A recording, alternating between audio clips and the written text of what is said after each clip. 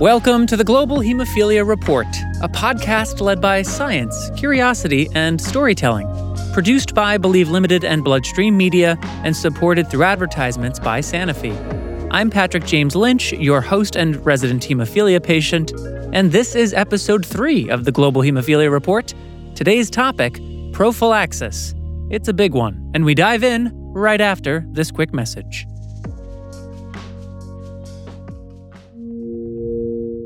Sanofi is committed to bringing new perspectives and bold innovations to the global hemophilia community. Learn more about how Sanofi is breaking barriers and supporting the community at sanofihemophilia.com. Prophylaxis.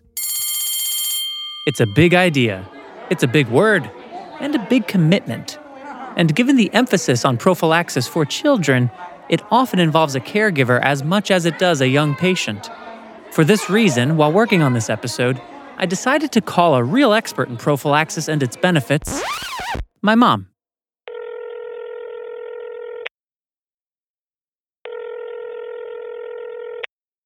Hi, Mom.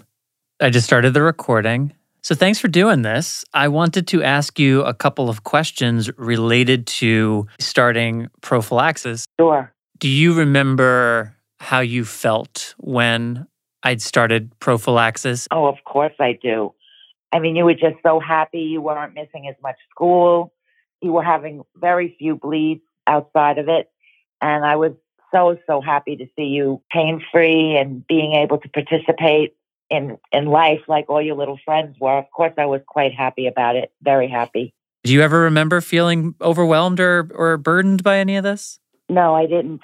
Okay, well, that's a simple question, gets a simple answer. I'll take it. I mean, I just felt like it just changed your life. And for those few minutes, a couple of times a week, it just, to me, was worth it to see my child happy and healthy. So I never felt burdened or overwhelmed by it. No, never. Well, thanks, Mom. And thanks for doing this. I appreciate it. Oh, you're welcome. You'll hear from Mama Sue again later in the episode. But let's zoom out for a moment and set the stage for this episode's broader conversation around prophylaxis, its promise, achievements, shortcomings, and areas for future investigation. The concept of bleeding prevention, or prophylaxis, for persons with severe hemophilia emerged in Sweden over half a century ago, as our contributors will speak to shortly. The goal of the original treatment protocols and the early modifications was to use an infusion regimen of clotting factor to maintain a minimum circulating plasma level of clotting factor, thereby decreasing the very high frequency of hemophilia musculoskeletal hemorrhage in order to preserve joint and muscle health and function.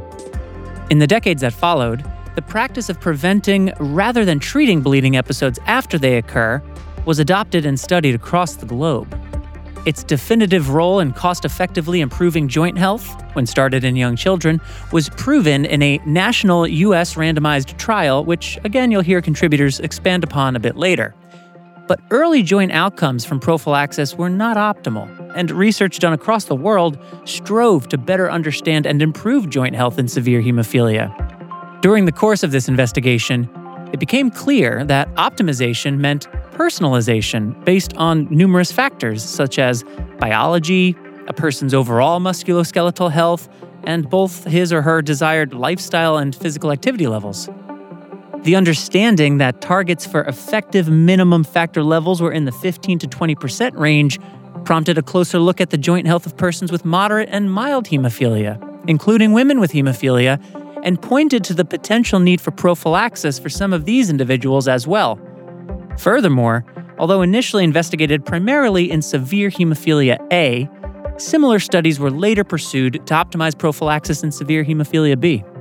However, even as joint outcomes and health-related quality of life improved with prophylaxis, as they did, the burden of frequent intravenous factor administration on children and their families increased at the same pace, often requiring indwelling catheters or otherwise making sustained compliance difficult.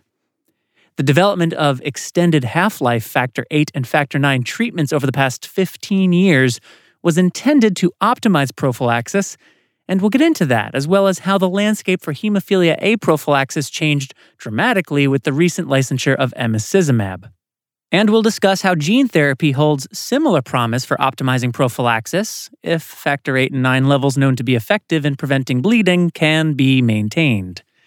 Prophylaxis and the intensive study into it has enabled significant progress.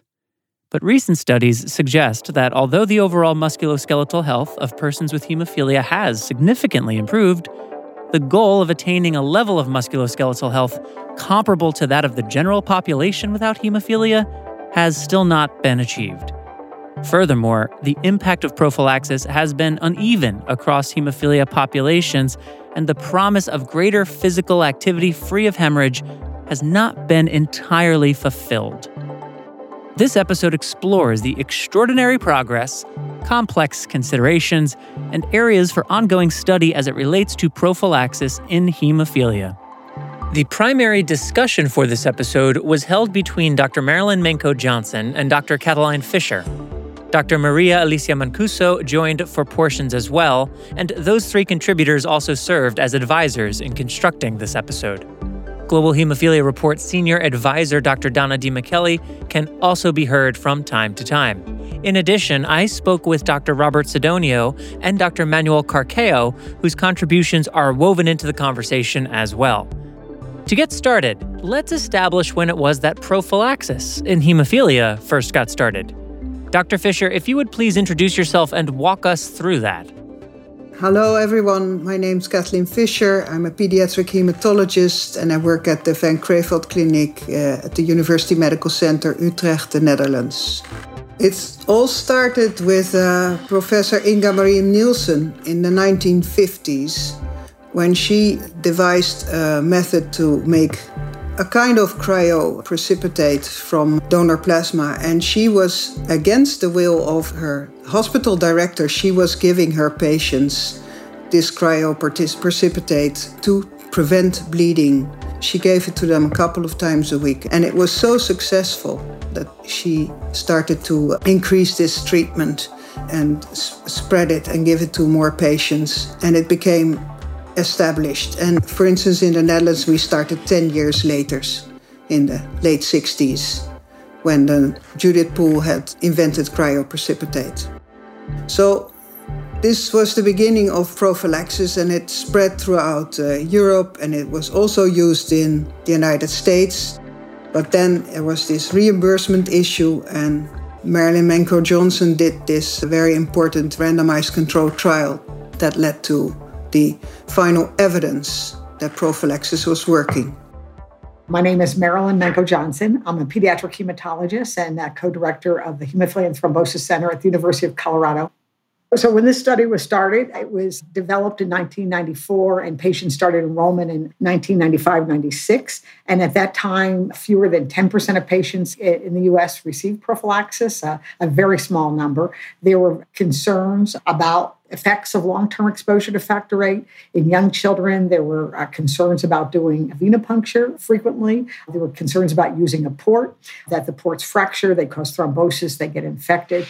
And our hypothesis shared with the patients when we started this study is that we do believe that the prophylaxis treatment will be associated with better joint and bone outcome, but we just don't know what the cost of ports, infections, psychosocial effects. Many parents were worried that children would develop psychological problems from being poked every other day through life. And the purpose of the study, the joint outcome study, was to look at the relative risks and benefits to see how they shook out. Prior to the HIV epidemic, plasma products were very inexpensive. They kind of had gone from a few cents up to 10 cents per unit. And then after HIV, we developed recombinant proteins, which immediately were put on the market at about $1 a unit. So that the price went up 10 times. And there was a lot of concern, as Dr. Fischer was suggesting, about the fiscal sustainability of giving prophylaxis. So this is a rare disease, even in the U.S., which is a big country. So when we enrolled for the joint outcome study, we actually enrolled 10% of all the babies born in the U.S. with severe hemophilia over the 2.5 years that we enrolled. So that was an enormous success, showing that the parents themselves were very supportive of joining a study and getting the data. And really the whole credit of the study is to them, because our adherence and our participation was just about 100% for the entire duration of the study. One of the parents that you could always count on to say yes to their kids participating in studies, especially when it came to prophylaxis, was, you guessed it, Mama Sue. What do you remember about prophylaxis when you first heard about it? Well, hearing about it from the treatment center, I didn't know anybody personally who has had it, but it was suggested to us by Dr. D. McKelly. It made sense to me. We went forward with it, and it was the best thing we ever did, actually. Why do you say it was the best thing we ever did? Well, there was a marked difference in your comfort and frequency of bleeds. I mean, it was very rare for you to get a bleed when you were on prophylaxis. I think because if there was a little bleed starting, having it in your system 3 times a week, you were always covered. And also, when we knew you would be having some kind of physical activity, we could always kind of work the prophylaxis around that. So I never saw any downside to it at all. I can't imagine why anybody wouldn't want to do it. Are there people that don't want to do it? You can hear the fierce mama bear coming out there at the end, as though defending the honor of prophylaxis. But as Dr. Manko-Johnson just pointed out, some parents have concerns related to venous access, port use, and the psychologic impact of such frequent sticks. And as Dr. Mancuso is about to point out, there are additional complicated reasons why some patients have been slow to adopt prophylaxis. Good day, everyone. I'm Marilisa Mancuso. I am an hematologist dealing with patients with bleeding disorder in Humanitas Research Hospital in Milan, Italy. In Italy, primary prophylaxis arrived rather late in comparison with other countries, and this was pretty much related to the tragedy of blood-borne viral infections, which had a very bad impact psychologically, of course, on the hemophilic community. I mean that there was reluctance on accepting regular infusion in those years. But I have to say that now, of course, prophylaxis is indeed also in our country, in Italy, standard of care for all patients, for sure with severe bleeding phenotype, but we are also enlarging this concept to every patient who may benefit not only from a clinical standpoint, but also looking at their aspiration, motivation, lifestyle. The idea of enlarging the concept of prophylaxis raises an interesting point that prophylaxis is not a one-size-fits-all type of plan. If prophylaxis in hemophilia was first introduced in the 1950s by Professor Nielsen and validated later by studies like the Joint Outcomes Study, then one might point to the Canadian dose escalation study as one that greatly helped refine our understanding of how best to approach prophylaxis for each individual patient. In society, we all recognize that we're all different. And because we're all different, that our needs for prophylaxis, or at least the patient needs for prophylaxis, may be actually quite different. My name is Manuel Carcao. I'm a pediatric hematologist in Toronto, Canada, and work at the Hospital for Sick Children, and have been looking after patients with hemophilia for over 20 years now. Some patients may need more frequent prophylaxis, and other patients may need less frequent prophylaxis. And the reason why patients are different from each other, well, it's pretty obvious. I mean, when you look at people, we all look different, so we're clearly different. But we're different in many respects. We're different in terms of our blood group, and that has an impact on things like hemophilia and prophylaxis. We're different in our general ability to clot, irrespective of how much factor we have or not. Some people just clot more, some people clot less and hence bleed more. We're also different in our physical activities. Some people are really active, they play a lot of sports, and other people prefer to play the piano or to read. So the needs of patients are different. So the idea behind the Canadian dose escalation study was to take young children and start them on, let's say, an easier prophylaxis, meaning not as frequent. And in some cases, some of these patients would still do quite well, but some wouldn't, and we would then have to escalate the prophylaxis. And many were escalated, and they required more frequent prophylaxis.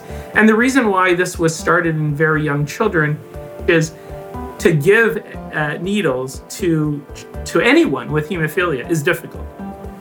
But to give every other day needles to a 1-year-old or a 2-year-old is incredibly difficult. And so the idea was maybe they could do well or reasonably well with once a week infusion of factor. And because they're not as active, they're clearly not playing football, they're not playing hockey, maybe that would be sufficient to protect them. So it really is the idea of tailoring or individualizing. These are terms that have really gained a lot of traction in the hemophilia world, to tailor treatment to the patient itself. So, with the learnings of the dose escalation study and other studies aimed at treatment individualization in mind, how does tailoring a treatment regimen to a patient play out in the clinic?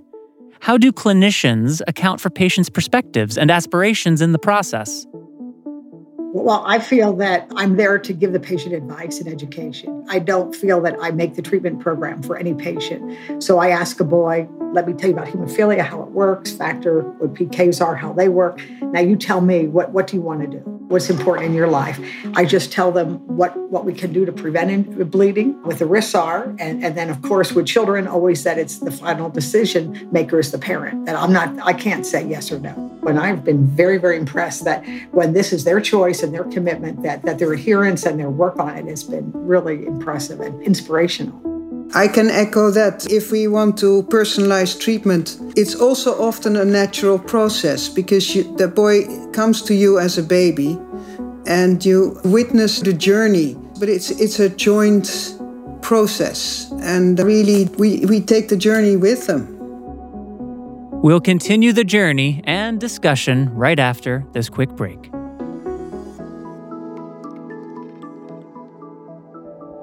Globally, approximately 75% of people living with hemophilia have limited or no access to treatment. Sanofi is committed to helping address this public health crisis. In 2020, Sanofi, together with Sobi, extended their support for the WFH Humanitarian Aid Program, fulfilling their 2014 pledge to donate up to 1 billion IUs of factor for humanitarian use over a 10-year period. This is the single largest donation of hemophilia factor therapy and has already provided treatment for more than 17,300 people in 43 countries, an important first step to providing a sustainable supply of therapy to those in need. To learn more about Sanofi's global commitment to the hemophilia community, visit SanofiHemophilia.com.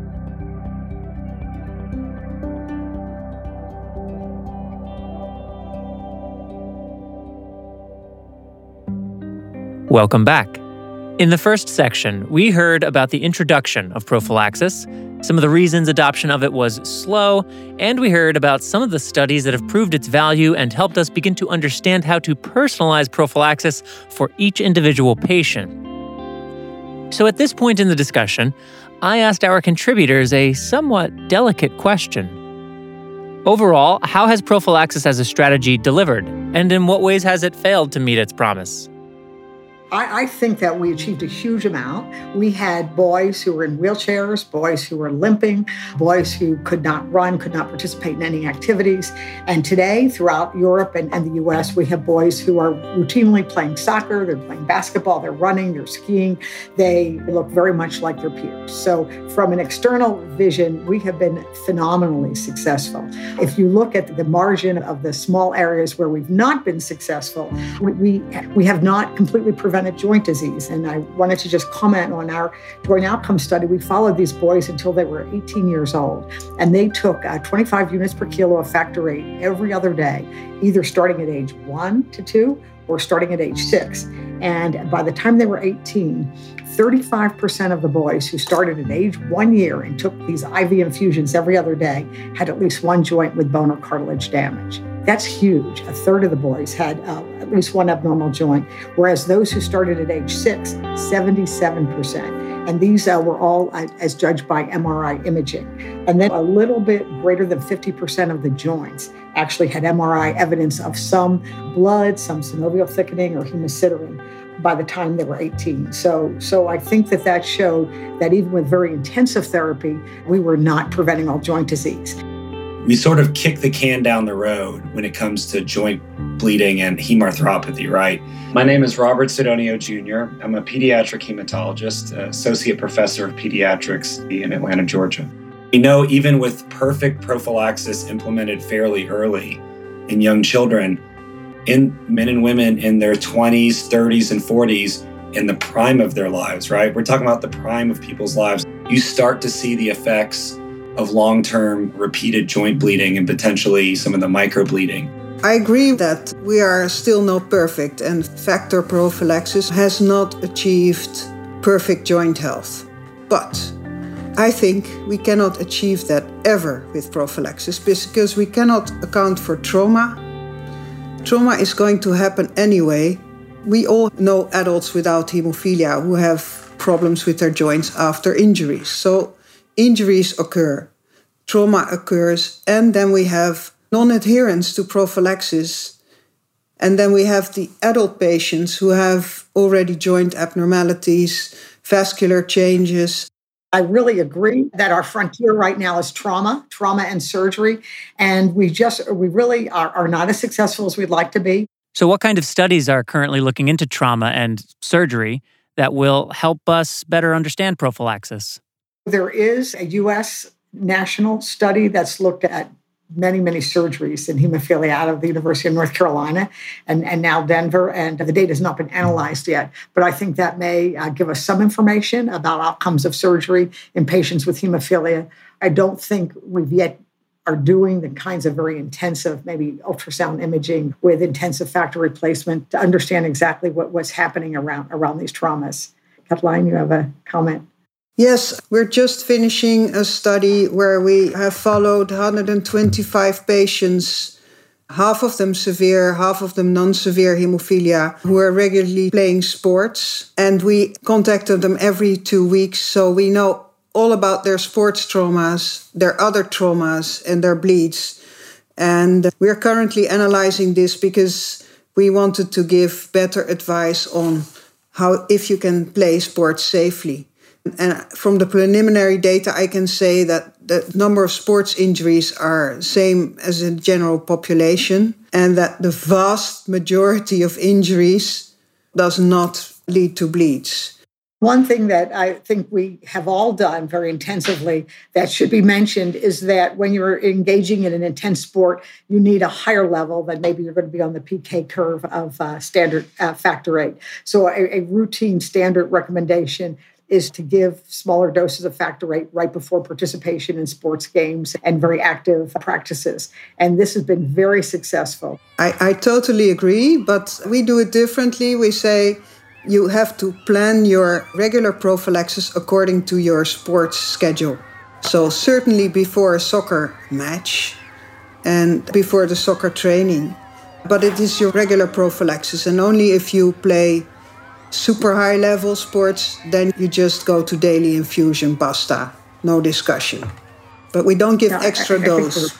We generally tailor it to the prophylaxis schedule too, but I would consider it extra if you're going every day or 5 days a week when you're playing. It's just a difference of semantics. I also want to emphasize that prophylaxis is super successful for our patients. I mean, we are now talking about all the things that we have not achieved yet, but we should emphasize that we have achieved very much and that our boys are playing sports while their grandfathers have been lying in bed for months, a year. And we have also many parents that are scared to let their children play. And now they see what joy it gives them to just participate. And, even after age 12, to learn to self-infuse and be independent. It's wonderful, I think. Dr. Fisher is, of course, correct that prophylaxis has enabled so much, but she also cited non-adherence earlier when discussing why prophylaxis can never lead to perfect joint health. Let's explore that a bit more. What prevents patients from adhering?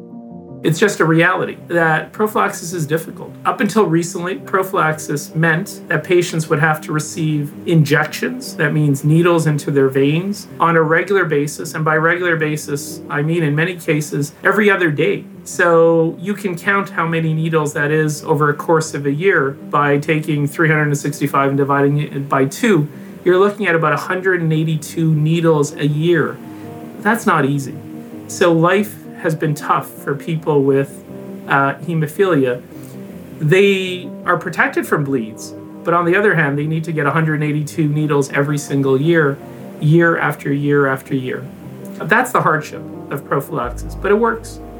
A common thought that injecting frequently, as is done during regular prophylaxis, is really a burden. To me, at least from my experience and also, a shared experience with patients, I learned that for some of them, the concept of burden of the disease translates this burden in the burden of prophylaxis, because prophylaxis reminds them constantly the existence of the disease.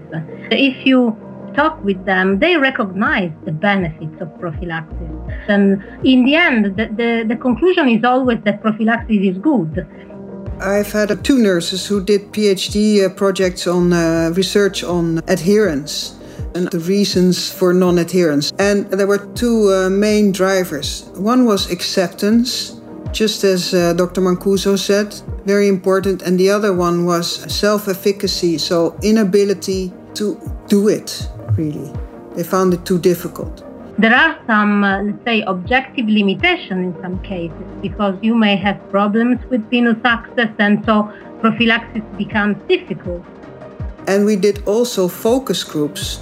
There we saw huge results, and it was all about the acceptance. And if you're still struggling with accepting, you don't want to do the treatment because it reminds you of being a patient. I agree. I think acceptance is major. All of my career, I felt that acceptance is the first challenge in hemophilia. Acceptance of the child, but first acceptance of the parents. That the parents must accept the diagnosis. But a second issue, I think, are family and community norms. In Colorado, we're a very active state. It's very normal to ski and run and bicycle. And when parents come in and say, okay, I'm told my child has hemophilia, what is that? We start right away with he will ski and run and bicycle and play sports like everyone else. And I think linking prophylaxis is the treatment that allows you to participate with everyone is accepted very well. And so I think that sports and activity are a critical part of hemophilia. And we start with families when babies are born, your child must be active, that joints need to move to be healthy and to grow. So we're no longer focusing on limiting activity, but promoting activity, particularly in those who don't want to. If you keep bringing up the issue and presenting people who are having very active, healthy lives, I think you make the community norm of people with hemophilia such that prophylaxis is the norm. Prophylaxis may be the norm for severe hemophilia, and the benefits, as articulated by our contributors, make clear why. But what about its use for patients with mild and moderate hemophilia? Do they, or could they, stand to benefit from prophylaxis as well? Our products have gotten really good over the last few years. Some of these products are so good that we've taken these severe patients that have absolutely no factor circulating in their plasma, and we've made them more of the mild patients. And now you kind of shift down, and it's like a little effect. Now you move over, the severes move over to become milds, and now the moderates are the new severes. If you look at various data sets and surveillance projects, probably about 40 to 50% of moderate patients, mostly moderate hemophilia A more than moderate hemophilia B, are on prophylaxis at some point in their lives. We're really hopeful that we'll start to see more and more moderate children start on prophylaxis and stay on it so they can see those benefits. Well, for the moderate patients, I think it's becoming more and more evident that very low factor levels, so 1, 2, 3%, have a considerable bleeding risk. Those are very rare patients, so it's a really difficult group to study. Even in mild hemophilia patients, for those particularly under 15 to 20%, there may be some benefit for some of those patients, maybe not all of them. The WFH guidelines clearly stated that regardless of the actual severity, whether it's mild, moderate, or severe, if you have a severe bleeding phenotype, you should consider replacement therapy or prophylaxis. Well, if you have 7-10% factor VIII, in our experience, if you play American football or you're wrestling or doing rodeo, this is not a high enough factor VIII to sustain you. I really think we need a safe, cost-effective therapy for mild patients to get them up to 20 to 30% so that they can fully participate in life. If you have these mild patients and he's only sitting on the couch, he's inactive, he probably won't need anything. But if he wants to play, I'm hearing rodeo, which I find this would be on my no-go list, I think, like boxing. But then I can imagine that you need extra factor. But it's interesting, there's a various number of studies. If you take a mild patient to adulthood and they say, well, I've only had maybe 1 or 0 joint bleeds. If you do MRIs, you'll see that they have evidence of joint bleeds. About 20% of them will. We looked at the rate of joint change by physical exam scores in the mild, moderate, and severe hemophilia. And our results were that moderate factor VIII deficiency is very similar to severe in terms of the progression of joint damage, whereas moderate factor IX deficiency is like the milds. So I just consider 2 categories. And in VIII, it's severe and moderate versus mild. And in IX, it's severe versus moderate and mild. I just wanted to answer to Kathleen that I did go to the rodeo this year, and I was like shocked. This is children and teenagers, and they ride. They actually were standing up on horses, and they were doing cartwheels on top of the horses. And these are without hemophilia. And then they would ride 2 horses with 1 foot on each horse. And then they have the little children, 4 and 5 years old. It's called mutton busting, and this was on our national public radio as a joke quiz.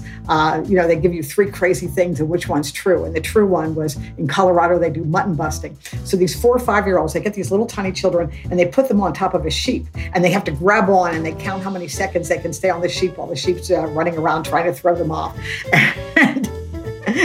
And it's in other cultures it would be indefensible, but it's apparently it's important here. You need better cultural events. We need some culture. If everybody has to resort to mutton busting for, entertainment. I guess that's all they had in the 19th century. We'll continue our discussion on mutton busting, prophylaxis, right after this quick break. Did you know that nearly 80% of bleeds in hemophilia occur in the joints? Joint bleeds are the most common type of bleed and can cause lasting damage as well as increase the risk of recurrent bleeds. Sanofi is committed to breaking barriers for patients, including providing resources and education to support joint health. Visit HemeJointHealth.com to see how routine, objective assessment might benefit patients' joint health for the long term. Again, that's Heme, as in HEM, jointhealth.com. This site is intended for U.S. healthcare professionals.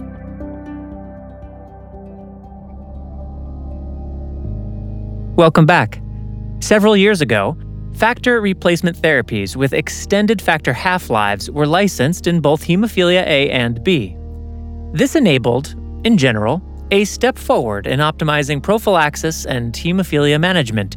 But as our contributors are about to make clear, the step forward was maybe a bit bigger for those with hemophilia B as opposed to those with hemophilia A. Talking about prophylaxis in hemophilia originally was exclusively related to hemophilia A, because hemophilia B in the past was quite completely neglected. There are some differences, but in terms of developing arthropathy or also bleeding frequency, hemophilia B patients, they do deserve prophylaxis as hemophilia A patients. Of course, the advent of extended half-life in hemophilia B was the big revolution at the beginning because of the pretty much larger extension of half-life and very good improvement in PK profile. Extended half-life products have been very beneficial, particularly for hemophilia B, where the extended half-life products are much more extended than what we had before. In the past, with hemophilia B, it was like 100 infusions a year. And now we're looking at 52 infusions or possibly 26 infusions. That is a tremendous benefit, particularly from a quality of life point of view. With the extended half-life, I have to say that almost 100% of my severe and moderate hemophilia B in the end accepted to be treated on prophylaxis. Interesting. Well, I think that the long-acting factor IXs have been remarkably successful. I think children playing sports can take the long-acting factor IXs once a week. Adults who are working out in the gym and having desk jobs can take it every 2 weeks and do just fine. For severe factor IX deficiency, of course, a cure would be better, but the treatment seems very tolerable. In hemophilia A, the advantage of extended half-life has been there. It's not quite as much, but still, the average patient is able to reduce the number of injections that they need by 1 a week. That's still 52 less injections per year. That is significant, and I think that particularly for children, they appreciate that, and their families appreciate that. My big issue as being a pediatrician is that children did not experience the advantage of extended half-life factors. When we looked at either pegylated or conjugated factor VIIIs in children compared to the standard half-life, either full gene or the beta-domain deleted factor VIIIs, they had no improvement. So first of all, the plasma-derived factor VIIIs had a half-life of 12 to 14 hours in children. And then when we used these recombinants, many of them had half-lives as short as 4, 6, 8 hours. And we lost a lot of the durability of the factor when we went to recombinant, although we got the viral safety. And when we went to extended half-life, many children had no extension of half-life at all. But those who did had maybe 10, 12 hours, 14 hours. So they really were not functionally extended. And I think that this was a benefit primarily given to the adults. While extended half-life treatments may not benefit children with hemophilia A nearly as much as those for children with hemophilia B, the introduction of emicizumab just a few years back created a whole new way of considering both the benefits and burdens of prophylaxis in hemophilia A. But before we hear from our contributors on that, let's dig a little deeper into a complexity of hemophilia that has started to bubble up here and which is unique to hemophilia B. Unlike its counterpart, factor VIII, factor IX does not live inside the blood vessel exclusively. It exists outside the vessel walls too, in what's referred to as the extravascular space or interstitial space. So how do we account for that, given that our very method of administering factor IX is, after all, intravenously? I think it's interesting that the standard acting factor IX has diffusion into the interstitial space so that the plasma recovery is much lower, but that interstitial 9 is there for a purpose. So I think, especially with newborn babies and newborn babies with head bleeds, that having a factor 9 that will go into the third space might be physiologically important. But our experience so far with older children and adults is that putting the factor just in the plasma seems to be fine. I think that's something that we haven't completely resolved. I do see some gaps also due to the distribution of factor IX in our body, which is part in the bloodstream, but a large part out of the vessels, so in the extravascular space. And I don't think we have a clear idea of what's happening. But my colleagues feel that these patients are on long-acting factor IX for the duration. But then if they have surgery, they have to go to a short-acting factor IX because they, quote unquote, know how to replace them for surgery. And I feel like if they're both based on PK and it's just a different slope of the curve, it's beyond me to understand what about the two curves make them essentially different. I agree and don't agree with this issue that hemophilia B is so different. We can learn still and extrapolate our experience with the prophylaxis from hemophilia A to hemophilia B. The same factor levels work. It's both the same for surgery and for bleeding and for prophylaxis, I think.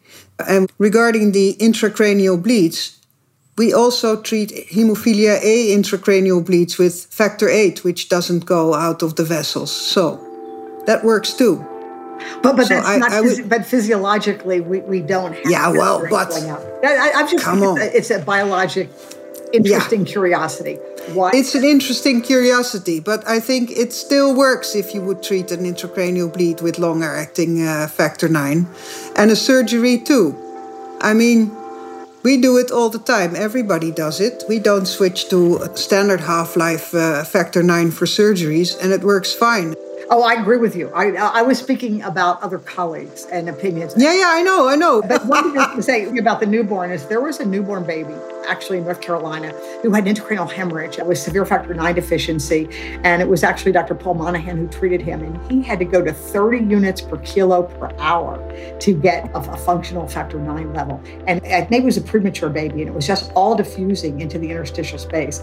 And I God. Maybe, who knows? Maybe there is some physiologic need for that in the very immature baby developing.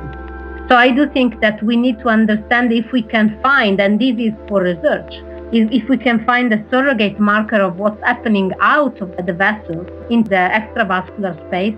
I see some opportunity to learn from this new experience something more about hemophilia B and the opportunity that we have to optimize prophylaxis. Further research is most definitely needed to understand more about optimizing prophylaxis in hemophilia B. But let's now shift gears and focus on hemophilia A and emicizumab.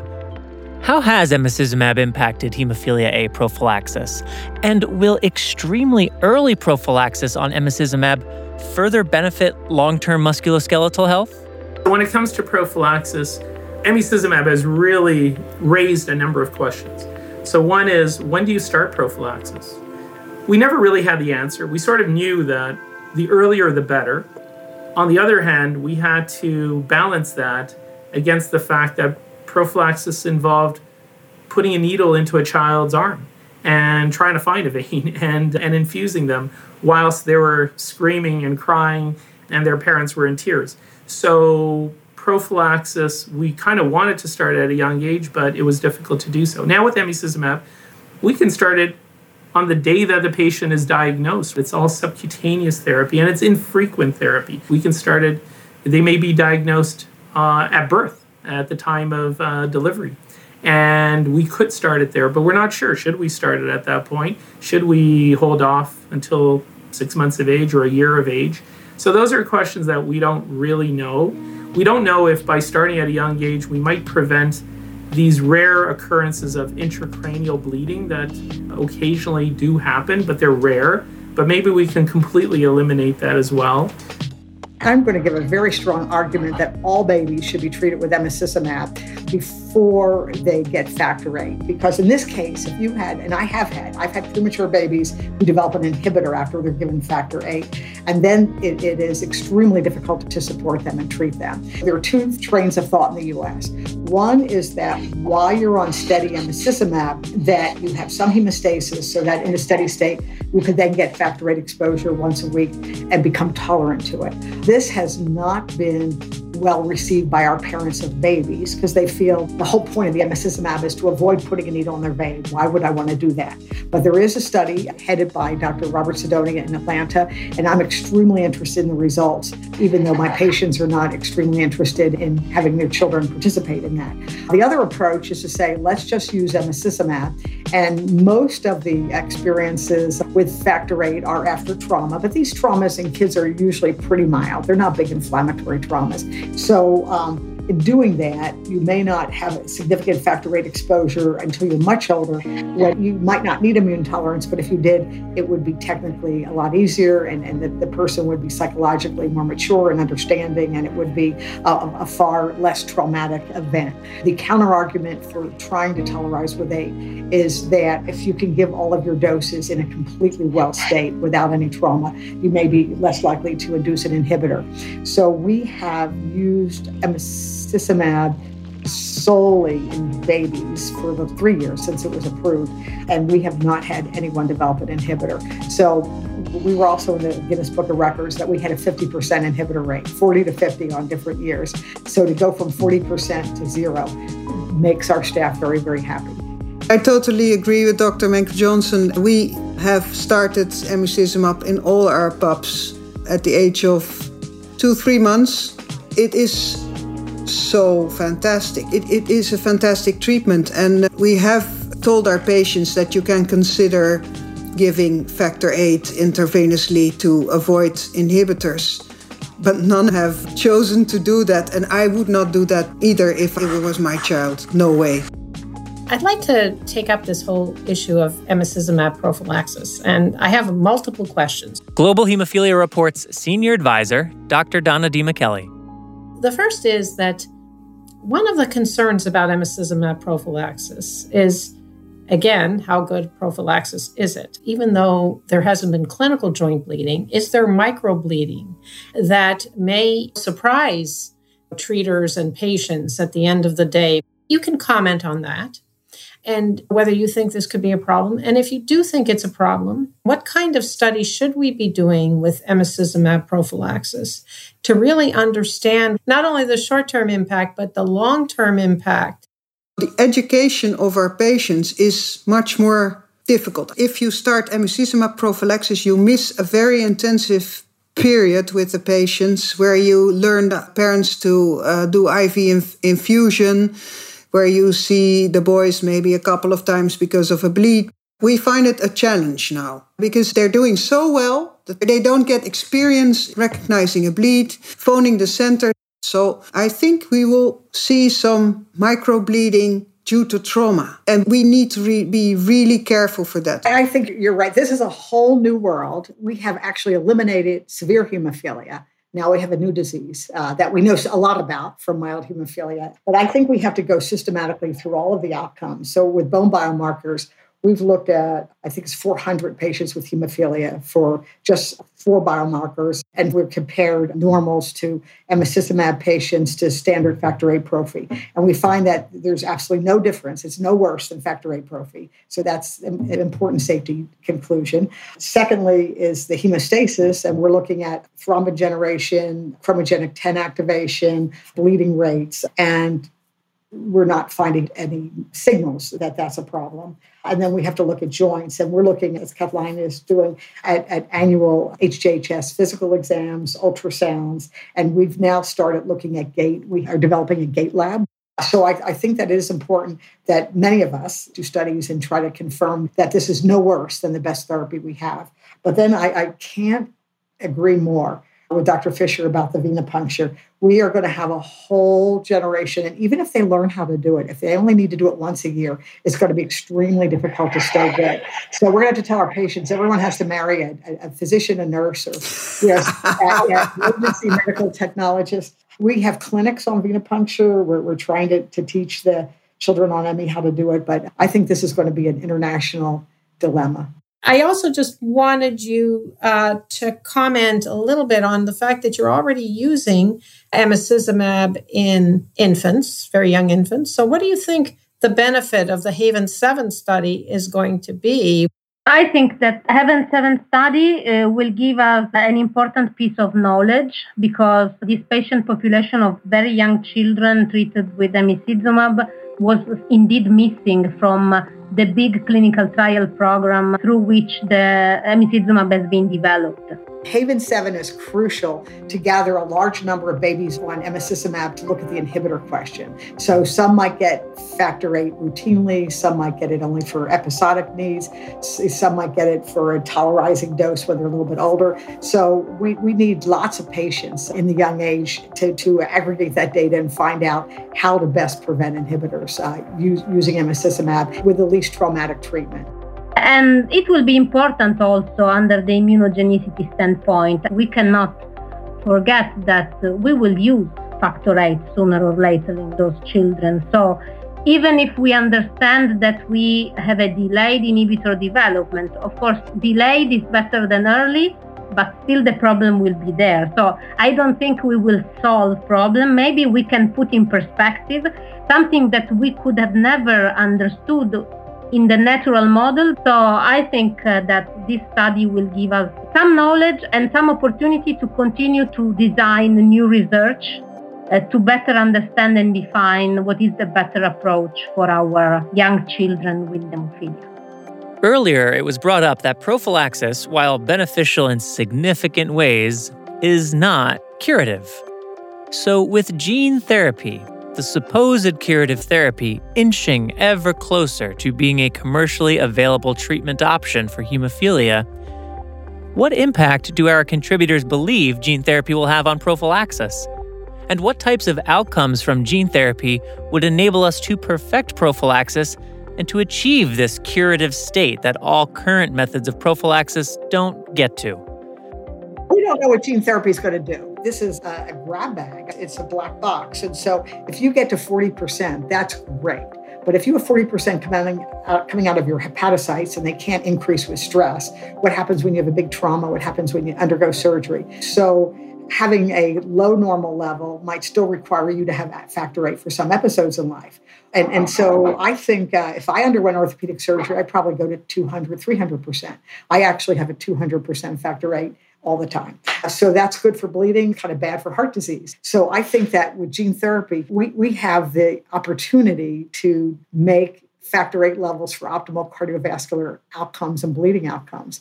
And we don't know what that is. I mean, if it were me, I'd probably prefer to get a static 50% factor VIII and take a little extra during stress periods and decrease my cardiovascular risk. But we're going to learn a lot about that. And what about joints? What do you think the impact on joint health is going to be? Well, there are multiple influences on joints. You have your anatomic, genetic constitution, you have your genetic inflammatory constitution, and then your genetic hemostatic constitution. And I think it's going to be unique for each individual. But I would think if you're above 30 or 40%, your joints probably won't have microbleeding. We'll have to find out. But I would also say regarding gene therapy, you're likely to increase the levels up to the levels of mild hemophilia or carrier patients. And some of them, I would find it normal that you would need extra factor for surgery or special situations. If you're 30, 40% all of the time, I would also suspect you have no microbleeding, but you still have traumatic bleeding. You still have the challenge of treating that adequately, fast enough and long enough. So that challenge remains. But the other thing is, at what age would you get your gene therapy? Because if you can only do it in adults, which is quite likely, then you still need a period of prophylaxis before that. And for our children that we are treating now, they won't be a candidate for gene therapy for the next 10 years or so. So it's a future problem. Having now discussed what extended half-life treatments, emicizumab, and gene therapy mean, or could mean, for prophylaxis, the final area that we'll address today is the use of prophylaxis in women and girls. We know that severe hemophilia is very rarely seen in women, but earlier we heard arguments for why moderate and even some mild patients should seriously consider prophylaxis. But given that they struggle to be appreciated as anything beyond carriers in the first place, are these guidances reaching women and girls and those who take care of them? When these topics come up, I think that's what makes clinical research interesting to me. I got started in doing research in hemophilia carriers and those that have hemophilia when I had a mother tell me that she had a joint bleed, and I was a little bit surprised. I was a young attending. And I was like, well, how is that possible? That doesn't make any sense. I've never heard of this. And she, of course, said, I know what a joint bleed is, And I was like, yeah, of course, you have a kid with hemophilia. Who doesn't know what a joint bleed is? Who's not going to know anything better than that than a mother of a hemophiliac, right? I mean, they're going to know what a bleed is. And so I took a look at the literature. There'd been a couple of papers here and there.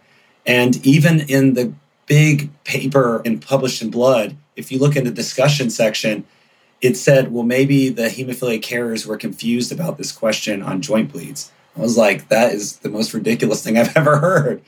You can just look at the data. If you look at the most recent paper by Connie Miller looking at data from the CDC, if you look at the current situation right now, about 1 in 5 mild hemophiliacs is a female. That's a pretty large number. Of course, as you move to moderate and severe, those numbers become much smaller. But that is a real force to be reckoned with. And that's just on patients that have been recorded in a national surveillance data set. There's a lot of women out there that have not been recorded, that have not been documented, that have not been tested. So that number is probably closer to like 1 in 3 mild hemophiliacs is a female. Those numbers are strong numbers. So certainly they're out there. For some reason, they're not being recorded. And so my plea would be for them to get documented, get recorded in CDC community counts and Athens data set, and which allows us to collect data and allows us to people like me to publish this data to get the word out. It's really hard to argue with those facts when you know that these patients exist. If you're a woman that's XX chromosome or potentially other genotypes, and you have a level of 3%, we want people to say that you have moderate hemophilia. Of course, you're a hemophilia carrier, but when you're getting care in the emergency room and you're getting care by your surgeon, by your dentist, by your GYN, we want the term hemophilia to be front and center, and then carrier to be a discussion afterwards, because carrier is not relevant when it comes to receiving care for a bleeding episode. As we start to wrap up, any final words on prophylaxis research going forward? I'm an epidemiologist, so I'm very much in favor of studying the evidence that there is. So we should look at the mild patients now and look at them closely. That's why we included them in the sports study, and we are doing analysis on the moderates and the mild patients, because we need to study those patients. Those patients are already there. Let's look at what there is. I think that's extremely important. And I think one of your previous publications talked about a 29% rate of joint damage in moderates and what is about 10% rate in milds. And joint disease is established by age 6. Yeah, so you need to be super early. Research into mild and moderate patients, into trauma and surgery, and into optimization of hemophilia B prophylaxis to account for this extravascular space issue are all some of the research priorities seeking to continue improving the ability of prophylaxis to not only protect from clinical bleeding, but to prevent long-term arthropathy and damage as well. Additionally, diagnosing, tracking, and analyzing data from women with hemophilia will also continue expanding the benefit of prophylaxis to all who could stand to benefit from its offering. I'd like to thank this episode's contributors, Dr. Marilyn Manco-Johnson, Dr. Kathleen Fisher, Dr. Maria Alicia Mancuso, Dr. Robert Sidonio, Dr. Manuel Carqueo, my mom, Susan Lynch, RN, and of course, Senior Advisor Dr. Donna D. McKelly. Special thanks to Drs. Manco-Johnson, Fisher, and Mancuso for serving as advisors on this episode as well. For a list of links to learn more about some of the most critical research into prophylaxis happening right now, take a look at the program notes for this episode in your podcast player, or visit this episode's webpage on bloodstreammedia.com.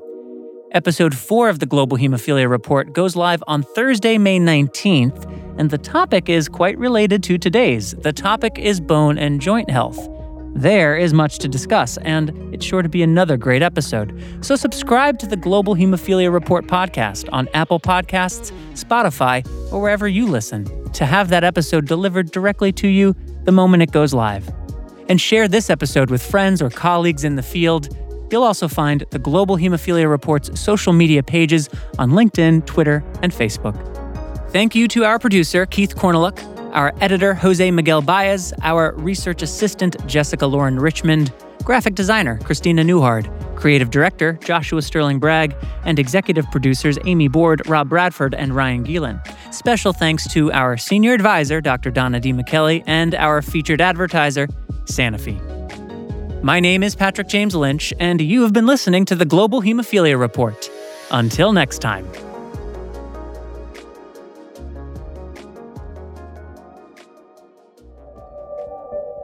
Did you know that nearly 80% of bleeds in hemophilia occur in the joints?